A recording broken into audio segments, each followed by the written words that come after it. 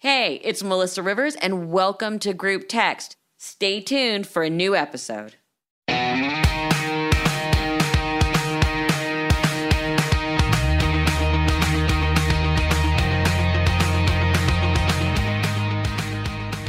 everyone, welcome to Group Text.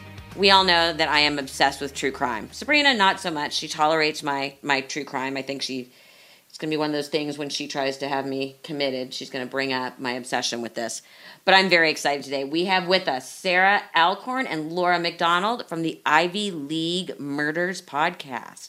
Welcome, ladies. Ivy League Murders, and we focus on murders that occur with people associated with the Ivy League or academia. We do other schools that are not in the Ivy League, but we focus mainly on the Ivy League, and we look at the dark side of the privilege, and we kind of look behind those walls and see what's there. That's right. Well, I was gonna say, how did you guys meet? Well, we actually went to high school together, and but we didn't hang out. And then Sarah, a few years ago, adopted a cat from me, and that's random. That's random, and that's the podcat, who's our he's kind of like our little mascot. Yeah. Cute. So Sarah, you actually were in LA for quite a while. Why and what took you back to your Ivy League roots? Oh. When I say Ivy League, I mean Cambridge, Massachusetts, which people who don't know is the home of the very snobby, it's only hard to get into Harvard. Not that I say that with any bitterness as a Penn grad. We always used to say the only hard thing about Harvard is getting in, and it takes a real effort to get kicked out of Harvard. It really does. Yeah, that's actually true. Yeah. And we can also say, Melissa, that we have found more murders at Harvard than all the other Ivies combined. But also really that dropping out of Harvard is incredibly lucrative, because if you look at like Mark Zuckerberg and you look at Bill Gates, Matt Damon, who was our classmate. So all the Harvard dropouts are dropping out is the way to go, I think. Okay, well, good to know. Good. I didn't say dropping out. I said getting kicked out. Getting out. It's very hard. Once Harvard has you, they want to keep you. That's true. Right. So Sarah, you had a couple interesting years out in LA. Tell me a little bit about that. Oh my God, I had so much fun in LA. So I went out there when I was 22 to 27, and I worked. I actually worked in the film business. And I did set decoration and props, and I made like crazy special effects props, and I had a blast. But I'll tell you something, I just needed to come back to Boston, and my career out there kind of pancaked a little bit. And so I fled back to Boston, and then took a little time, and I was kind of like, what do I want to do with my life? And I've always been crime obsessed. And so I was like, well, you know what, maybe I can make my career into criminal investigation, basically, and that's what I did. Okay, but Laura, were you always crime obsessed? Always. I was always crime obsessed, and growing up in Cambridge, I think you really almost, Harvard is presented as such perfection. So I started to have the idea for Ivy League Murders a few years ago, but I didn't really. It just kind of sat there, and I collected cases. So it wasn't until I met Sarah again, and I said, here's a Harvard PI. And that was the catalyst for the podcast. It's funny, Melissa, because we have this contest for like, well, when did you read Helter Skelter? Yeah. Well, I was 13. Well, I was 14, Yeah. And have you read all of Anne Rule's anthology series, not just the big books? That's right. You get very competitive. My writing partner actually one year for Christmas gave me a book called The Encyclopedia of Serial Killers. Oh, yeah. I read it. Yeah. It's excellent. I considered getting Sarah for her birthday. She got a Hermes scarf, but I considered getting her a signed copy of a Vincent Bugliosi book. Oh, yeah. So you're my sisters in crime. Yes. Why do you think there is such a huge market for true crime? Why are we so obsessed with it? Well, yeah. Do you want to? I have some theories about this. And what's funny to me is a lot of women are really true crime obsessed. More women, I think, than men. And I think it's a little bit like the true crime trope is kind of like you have something completely chaotic happen that shouldn't happen, and then you've got total chaos. Then it's solved, and then you go back to normalcy. And I think that's what but I do think it's the sort of Michelle McNamara, I'll be gone in the dark kind of thing, that the fascination with finding somebody who's elusive and bringing them to justice and bringing normalcy back, I mean, there's so many shows now. Like, I mean, there's literally like Discovery ID, which is like, there are networks that are all about true crime and forensics and all of those things. So seems to be this strange, Sabrina's like, yeah, you little sick puppies. These strange need for it and this huge consumption. And even during COVID, they brought back Unsolved Mysteries, which has become a huge hit again. Yeah. Well, I think I think that one thing that kind of was the catalyst for that. I mean, there were a few cases in Boston that to me became the catalyst for Ivy League murders. And they were, Dr. Grenadier and Dr. Sharp, who were both, a Yale and a Harvard professor who killed their spouses. And I think that there's really a fascination with somebody whose life looks so perfect. And I think we all aspire to think, if I had the big house, we drive through those neighborhoods or we look at those schools and say, if I went to that school, if I married that person, if I lived in that house, nothing bad would ever happen to me. And a lot of us are almost brought up to believe that. And what we find in our podcast is that nobody's immune. And there's almost an intrigue to that. And by the way, the doctors that we look at are really bad criminals, Melissa. They're mostly doctors. Oh, yeah. A lot of doctors. Like they might be like genius allergists or what have you in their field, and they're terrible criminals. They're like really, really sloppy, bad. Well, and Anne Rule wrote about a lot of them. I keep quoting her because I love consumed her. Everything. But a lot of the bad guys were doctors. I mean, what was the one with the green beret? Dr. Jeffrey McDonald. Yeah. Again, doctor. Why? I was going to say, why do you think all these doctors? Princeton graduate he was. That's right. Well, I'm sure they also think that they're smarter than the average person. They also some of them have God complexes.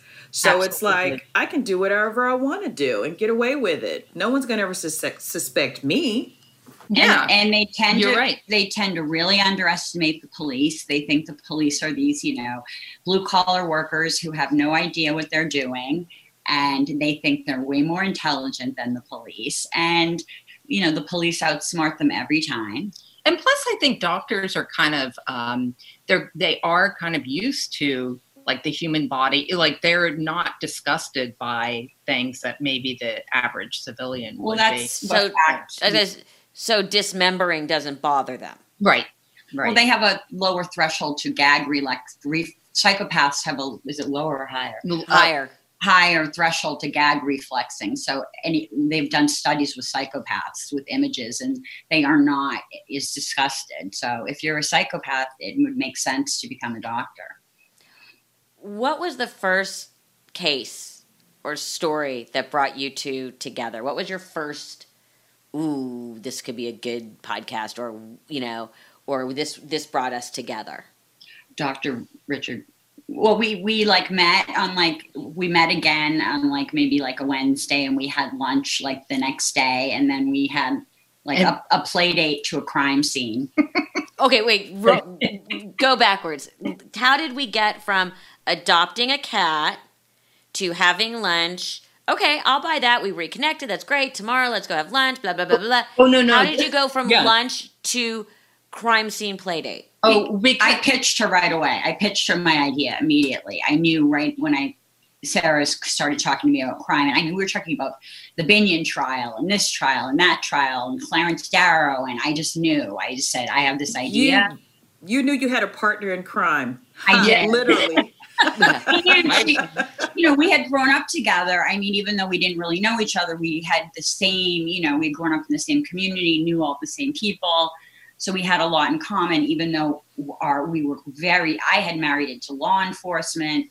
Sarah had gone in a different direction. So we were. I've worked on criminal defense cases for. So we're politically quite different. So so we went out to lunch and then we just said, hey, let's go. We were very interested in this Harvard case of a doctor, Dr. Richard Sharp, who was also a cross-dresser, and he murdered his wife. And so we went to the crime scene, like on our second date. But I have to say too that I consider myself probably the most crime obsessed person I know.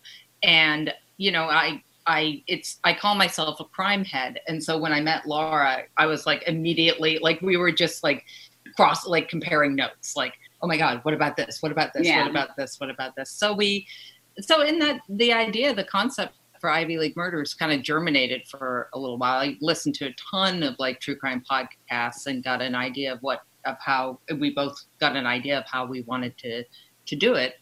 And then just started to lay it out. And actually it was the beginning of COVID.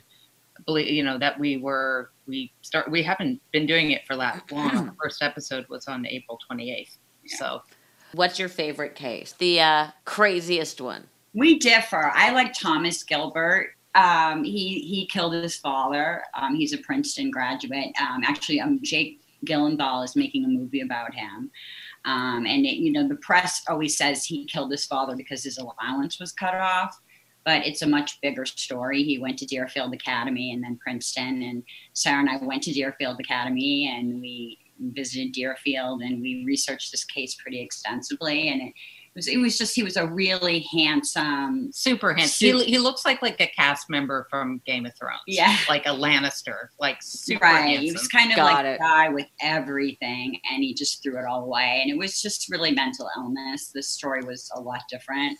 That case was pretty interesting. Sarah's probably likes Harvard cases more. Well, one of my favorite cases it was a cold case for 50 years, and her name is Jane Britton, and she was an anthropology grad student at Harvard, and so she was killed in 1969. And so Laura and I started researching this case, and I had actually just heard about this case at a cocktail party. Somebody had mentioned it to me. And we started digging into the case, and we found that where Jane Britton was killed in the same building that the Boston Strangler had struck one of his victims. And so we started to develop the idea, and Jane Britton was also killed by a serial killer who was active in Boston a few years after the Boston Strangler. And it's like an unheard of case. Like nobody knows about this case. And we think that the guy who was doing it was sort of emulating what the Boston Strangler was doing. And we found another cold case that we connected to it. I'm fascinated by cold cases. I was going to say, how do you find them? I mean, first of all, how did you become a private investigator? And then secondly, how do you find your cold cases? Oh, okay. So I'll start with how I became a private investigator. So like I said, I got back to Boston and I took a while. It was like, what do I want to do in my life? All the stuff I read and absorb and fascinated with has to do with criminal investigation. So I actually met another Harvard grad who was a private investigator. And so I basically stalked him until he hired me. He tried to put me off. He was like, no, it's a terrible business, and I was like hooked right away, so and so that's how I became a private investigator. And is there like PI school? No. I asked the same thing when I found out. It's fascinating. Well, in Massachusetts, I'm sure it differs state by state, but at least in Massachusetts, you have to have kind of a mentor, a licensed mentor for 3 years, and then you can basically hang your own shingle and, create your own private investigation business. And so that's how I became a private investigator. And then the second part of your question is where do we get our cases? Where do you get your cases, especially your cold cases? Oh, the cold cases. I mean, there are just, I think in any town, Melissa and Sabrina, there are these cases that kind of really haunt people. and they're cold cases, and they've never been solved. I'm thinking of one in Boston right now that it's kind of, I mean, in some ways, like the Isabella Stewart Gardner Museum heist, it is a cold case. It's the thing, what I was saying before about the whole true crime trope, that there's total chaos and then it's solved when it comes to a resolution. That's the frustrating thing about cold cases. And so part of the frustration for me is that, and Laura will disagree with me because she's, but I disagree a lot with the law enforcement's idea of like, let's not share our information because it's a cold yet open case. So I kind of feel like there should be some pushback on that. Like, if you guys haven't solved it in 10 years, 5 years, 20 years, maybe open it up more to other professionals to see if we can't start, I mean, I think that's what Michelle McNamara did. And I don't know how she sort of pulled the strings to get them to share information with her, but look where, that guy got caught. Yeah, well, I have a question for Sarah. Do you find a little pushback in a male-dominated industry with private investigating? Yeah, Sabrina, that has been, as much as I have kind of tried to get along with my, Republican counterparts in, my colleagues, and it has nothing to do with them being Republicans. Yeah, I mean, I think it's just, I feel like as women, we just have a lot to prove, unfortunately, still. And that's what I've tried to do with my career, is like, just keep my eyes on my own paper and do a good job. And kind of, you're only as good as the last job that you did in many ways. So, I don't really pay attention to that stuff because I feel like it's also such a huge advantage to be a woman in this, in my business, in private investigation, because women will talk to you, women witnesses will talk to you more easily because they feel comfortable talking to another woman. A guy will talk to you because they're guys, and we use our feminine wiles. I was gonna say, come on with the cleavage now. She's got wigs. She has wigs. She's got disguises. Oh, I'll tell you guys all about surveillance. So oh yeah, definitely. I wish we had like 2 hours. We just did some surveillance. Yeah, we did. What do you do surveillance on? On a professor who didn't like a podcast we did on him. Oh, we can't. Yeah, we can't share his name, but we wanted to just do some surveillance, and he lives in Cambridge, so we just did some surveillance. Why? You're going to get us so in trouble. Well, no. We're the only ones here. Just remember that. Yeah. So you said Harvard. First of all, so it seems like Harvard, you're saying, really has the majority of the Ivy League murder. Well, Sarah, I don't mean to laugh. Well, yeah, I was going to say, Melissa, Harvard is best at everything, including murders. So apparently. Now, exactly.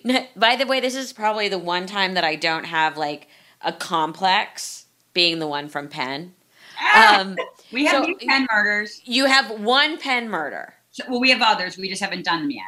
Okay, but you have one big one with a tenured professor. Yes. Oh yeah. Tell me that story. Oh my God. Yeah, Raphael Robb. Yeah, a genius. I mean, by the way, in disclaimer, Penn, we had a lot more drug dealers.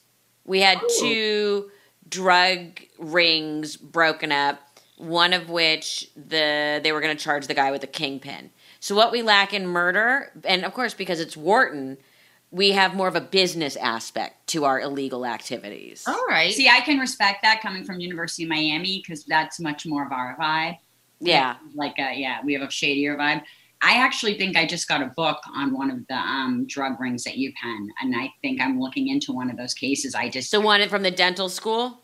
Yes, it's Dr. Death. There's one called Dr. Death. There's a few books about drug rings at UPenn, and I just haven't read them yet, but I've got the books in preparation for cases. But Sarah, why don't you tell her about Raphael Robb and his gaming theory? Oh, yeah. So don't ask me to explain gaming theory, because even I looked up So Raphael Robb was a professor at UPenn. And tenured professor, exactly. Very much tenured and like a superstar, meaning like he was like world renowned. And his specialty was, economics was gaming theory.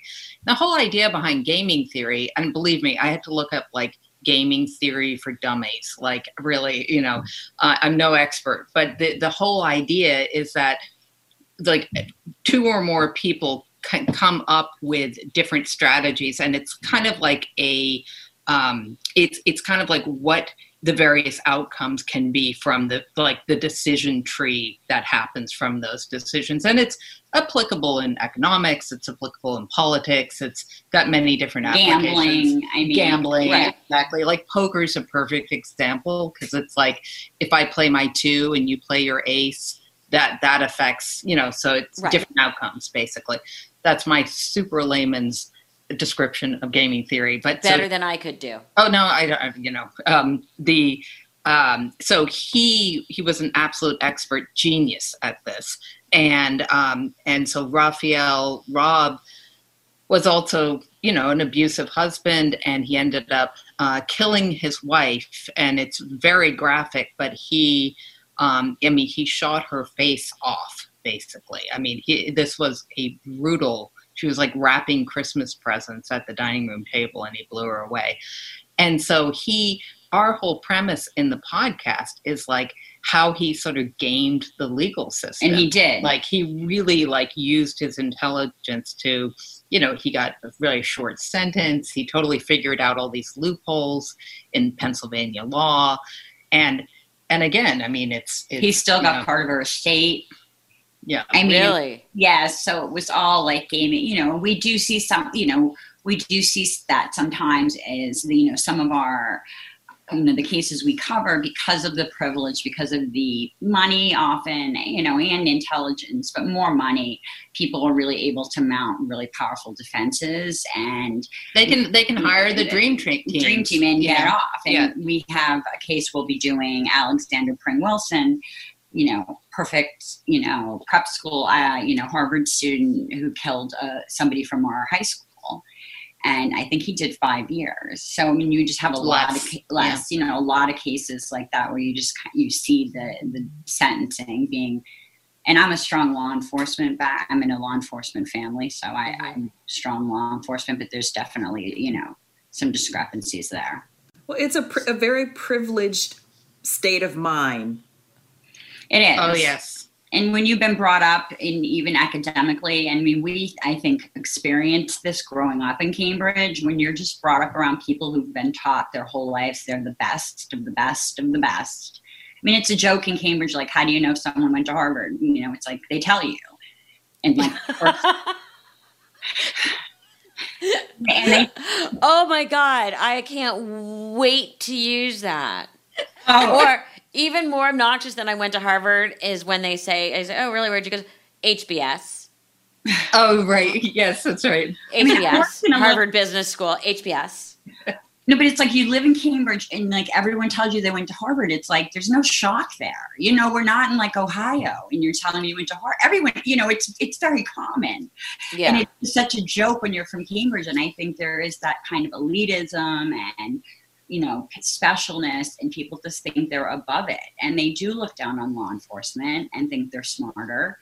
And but a part of our podcast too is that with the realization, like a lot of our sort of podcasting pals, they are from the Midwest. They are and from all different parts of the country, and sometimes different parts of the world. But I think sometimes too for people. Sometimes for people, like the Ivy League is like as exotic as Hawaii. So that's kind of what we're doing too, is like giving you little views into the Ivy League and like what's it like, and little strange tidbits right. of the history and the way it was formed and all the kind of weird stuff. Like at Cornell, we talked to a guy who had gone to Cornell, and there's like a brain collection on display in Cornell, like as you walk by to go to your class. It's like, it's just like, we like weird stuff like that. So. Well, and the Ivies are full of weird stuff, as are, by the way. And I think when you're using the term Ivy League murders, I'm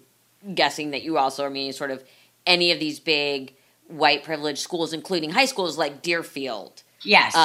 Where you are still there, or people who are affiliated with that. You go back to I'm blanking on the name of the girl that was murdered, and they always said that one of the Kennedy cousins did it. Oh, Moxley. Moxley.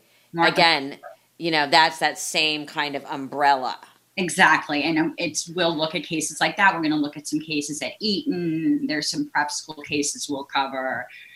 And, we always use this. We're huge Dominic Dunn fans. We love Dominic. And I knew him. He was friends with my mom. Oh my God. Like worship him. And, he always said it's much more interesting to watch Kings fall. And that's kind of like, we really we just love him so much. And we try, there's so much about him that we almost try to emulate. And it's really like looking at the dark side, of privilege and power. And, really we show also that certain things don't discriminate, mental illness, addiction, alcoholism, greed, lust, they don't discriminate whether you went to an Ivy League school or you didn't go to college or, we're all people, and that was no dig against Ohio. I'm just saying it's common here. No, my son's at school in Ohio. So it's common here that people know Harvard, but it's like, right. You can live anywhere, you can be anywhere. Doesn't matter where you went to school. We're all people, and you're not, the Ivy League doesn't mean. I just think people are more interested in that fall. Right, and it is used sort of as a catch-all term, right, for a certain strata of educational elitism. Right. Right. Yes, exactly. And, just watching people, and for different reasons, just kind of who have everything, throw it all away. And it's, I think that's pretty fascinating to most of us.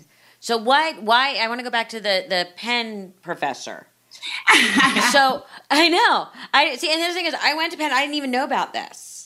Oh yeah, it's a big case. Well, a lot of these places want to like to keep kind of a lid on these things, Melissa. Right. Because they don't. Just think about it. You completely blow the perfection, the whole thought process that we are the best and we're this and we're that and you're shit. You're deviant too, just like the rest of the people. So what happened with this professor? Why did he blow his wife away? Because she was going to leave him and take his money. And he was, he was just a really controlling man. And he had been brought up in Israel and he had then gone to USC. And he just wanted everything a certain way. And he couldn't handle anything out of his control. So, and the irony is his parents were Holocaust survivors and had taught him like the sanctity of human life and nonviolence. And, but I don't think she wasn't Jewish, and I don't think his parents ever really approved. Right, but he just had a rage when she hired a divorce attorney, and that's what we see in a lot of our cases. It's just human nature. It's just rage and people without coping skills. But the rage and the hate that he shot off her face. Do you know what kind of crazed, angered person that is to shoot off someone's face? Well, being the frustrated criminal profiler that I am, that I should have been in a different life, that usually says that, with serial killers, that they know the person and it's very personal. Yes. And there's a whole bunch of psychological sort of check marks that go along with that. A psychological profile, Melissa. Psychological profile. You're obliterating somebody's identity. Really. Right. No. So what case haunts you guys? Oh, well, don't get me started with it's not an Ivy League murder. She's obsessed. That's okay. That's okay. That's okay. We're kind of into a case that Sarah can tell you about because it's a cold case that we're into right now. We're exploring. So Sarah and Laura's going to have an intervention for me soon. So bear with me. I'm stick to the Ivy, Sarah. She went to Harvard, and I'm the non-Harvard, and I'm always like keeping her in check with the Harvard. So the case I am actually working on this case right now. It's a cold case in Boston, and there was, I don't know if you guys had heard about this. It was back in 1996, and it was a Swedish nanny who had come over as an au pair to a couple in like outside of Massachusetts. A wealthy couple. And she went out partying for the summer solstice, and she was found like 24 hours later, and she had been, only the top part of her torso was ever found. They never found, she was cut in half basically and dumped in a dumpster. And so this is a case that's 24 years old, and still cold, unsolved. And it had a bunch of incredible suspects, but none of them panned out. And it's still a cold case. And it would be my dream come true to solve this case. So I'm constantly trying to profile the guy that did it. And I can't imagine that you could do that to a human being I can't imagine that that's his first or last murder. That's like an extraordinary thing to do to somebody. Unless it was the husband. I don't think it was the husband. No, but there's so many crazy suspects in that case too. Like the father was kind of known to be kind of creepy by other nannies. There was a guy who would go to the club that she went to, and he would be in a Superman t-shirt and his dog would be in a Superman t-shirt, and he would do that to like attract girls. There's these crazy, really crazy side stories to the actual story. So, but she was just a lovely 20-year-old Karina Holmer from a small town in Sweden, and that, he's still out there. I believe he's still alive, and he's still, Have you found other similar cases that might be linked to this particular case? Not the same MO. There was a prostitute who was killed in Florida, and she was also cut in half and dumped in a dumpster. Mendez was her name, but there's not enough parallels to really, totally different geography, totally different, she was from sort of a different, there aren't enough similarities to really pull them together.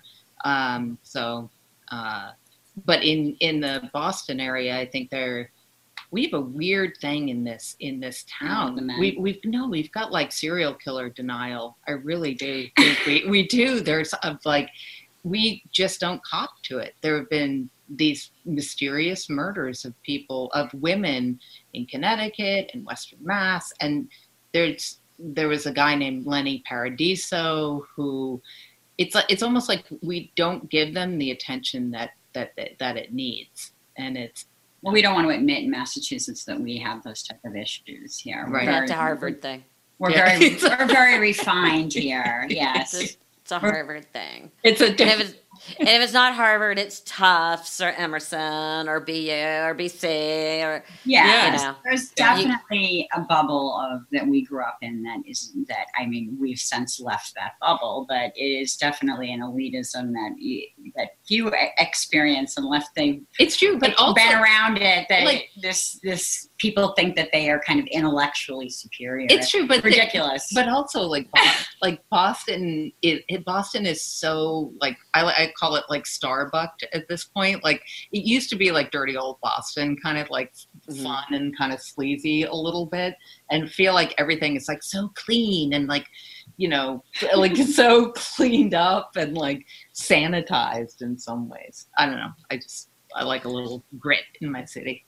So Sabrina's heard my mom and I do this, and we used to do always do you think you could commit the perfect crime and get away with it? Do you think? I mean, I've watched my mom and I totally true crime obsessed. Also, our writing partner Larry. We watched every episode of Law and Order, every episode of Forensic Files.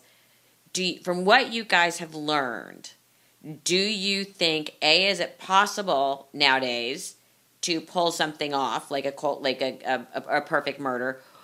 Does that even exist? I mean, or has technology taken us so far that that eventually someone will be caught, usually because of doing something thoughtless and stupid? I think it's quite possible. I mean, I think you could easily push your spouse over a cliff. Just don't tell anyone. I mean, half of the crimes we see, it's like people tell people. People can't keep, or people act guilty. I mean, it amazes me how many of the people we cover would probably have gotten away with it if they hadn't like called their girlfriend the next day or called a prostitute that night.